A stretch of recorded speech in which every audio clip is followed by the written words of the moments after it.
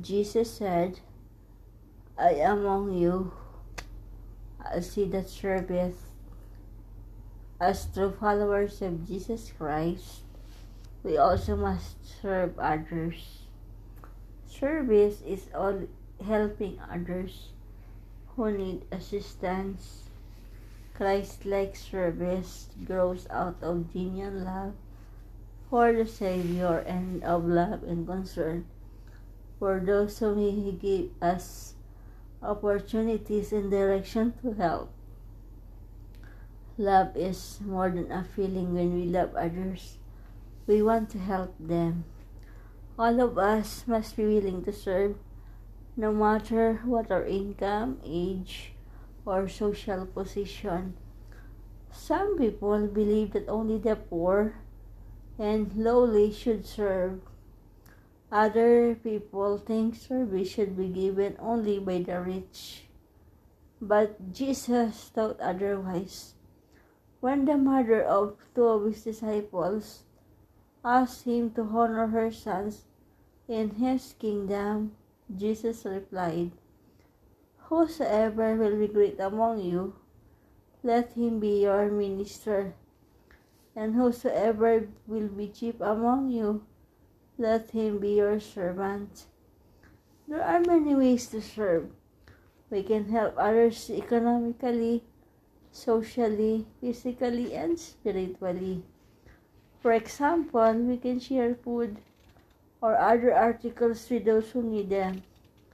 We can help those in need by giving a generous fast offering. We can be a friend to a newcomer. We can plant a garden for an elderly person or care for someone who is sick. We can teach the gospel to someone who needs the truth or comfort someone who grieves. We can do small and large acts of service. We should never fail to help someone because we are unable to do great things. A widow told of two children who came to her door shortly after she had moved to a new town. The children brought her a lunch basket and a note that read, If you want anyone to do errands, call us. The widow was gladdened by the small kindness and never forgot it. Sometimes, however, we must sacrifice greatly to serve someone. The Savior gave up his life in serving us. Through the service of men and women and boys and girls, God's work is done. President Spencer W. Kimball explained, God does notice us and He watches over us, but it is usually through another person that He meets our needs. Throughout our lives, all of us depend on others for help. When we were infants, our parents fed, clothed, and cared for us. Without this care, we would have died. When we grew up, other people taught us skills and attitudes. Many of us have needed nursing care during illness or money in a financial crisis. Some of us ask God to bless suffering people and then do nothing for them. We must remember that God works through us. When we help one another, we serve God. King Benjamin, a great king in the Book of Mormon times, taught his people this principle by the way he lived. He served them all his life, earning his own living instead of being supported by the people. In an inspired sermon, he explained why he loved service, saying, When you are in the service of your fellow beings, you are only in the service of your God. And if I, whom you call your king, do labor to serve you, then ought not ye to labor, to serve one another.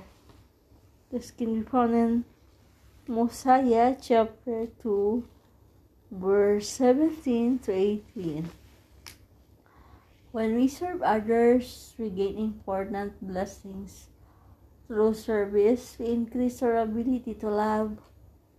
We become less selfish as we think of the problems of others. Our own problems seem less serious. We must serve others to gain eternal life. God has said that those who live with Him must love and serve His children. When we consider the lives of people who serve unselfishly, we can see that they gain more than they give. One such person was a Latter-day Saint named Paul, who lost the use of both legs in an accident. Some men might have become bitter and useless, but Paul chose to think of others instead. He learned a trade and earned enough money to buy a house. Third, he and his wife made room for many homeless, unwanted children. Some were badly handicapped. Until his death 20 years later, he served these children and others.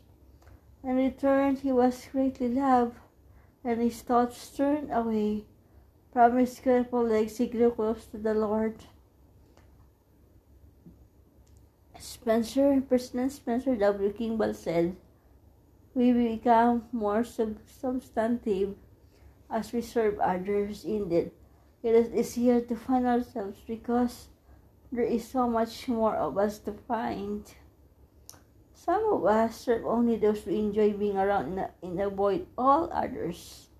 However, Jesus commanded us to love and serve everyone. There are many opportunities to serve. We can serve members of our families. Husbands and wives should be aware of each other's needs.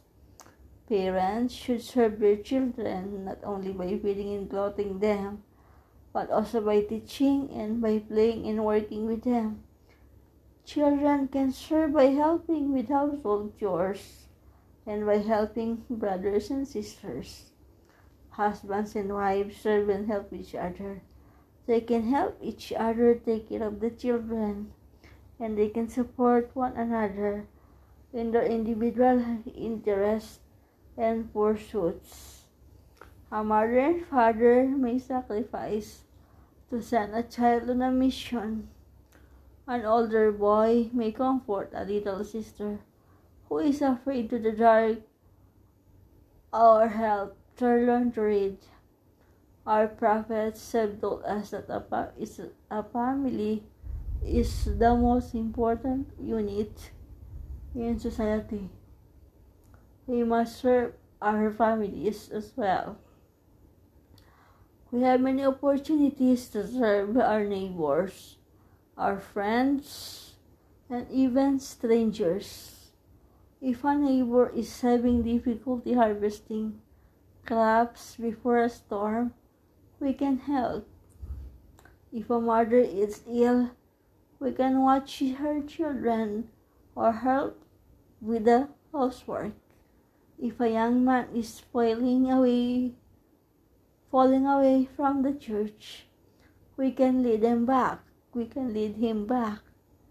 If a child is ridiculed, we can befriend him and persuade others to be kind. We do not need to know the people we serve. We should look for ways to serve as many of our Heavenly Father's children as we can. If we have special talents, we should use them to serve others. God blesses us with talents and abilities to help improve the lives of others. We have opportunities to serve in the church. One purpose of the church organization is to give us opportunities to help each other. Members of the church serve by doing missionary work, accepting leadership assignments, visiting other church members, teaching classes, and doing other church work. In the Church of Jesus Christ of Latter-day Saints, there is no professional clergy, so the lay members must carry on all of the activities of the church. The Savior provided a perfect example of service. He explained that he didn't come to earth to be served, but to serve, and to give his life for us. Jesus Christ loved all of us more than we can understand. When he was on earth, he served the poor, the ignorant, the sinner, the despised. He taught the gospel to all who would listen, feed crowds of hungry people who came to hear him, heal the sick, and raise the dead. He is the creator of the earth and our Savior, yet he did many humble acts of service. Just before his crucifixion, he met with his disciples. After teaching them, he took a basin of water and a towel and washed their feet. In those days, washing a visitor's feet was a sign of honor and was usually done by a servant. Jesus did it as an example of love and service.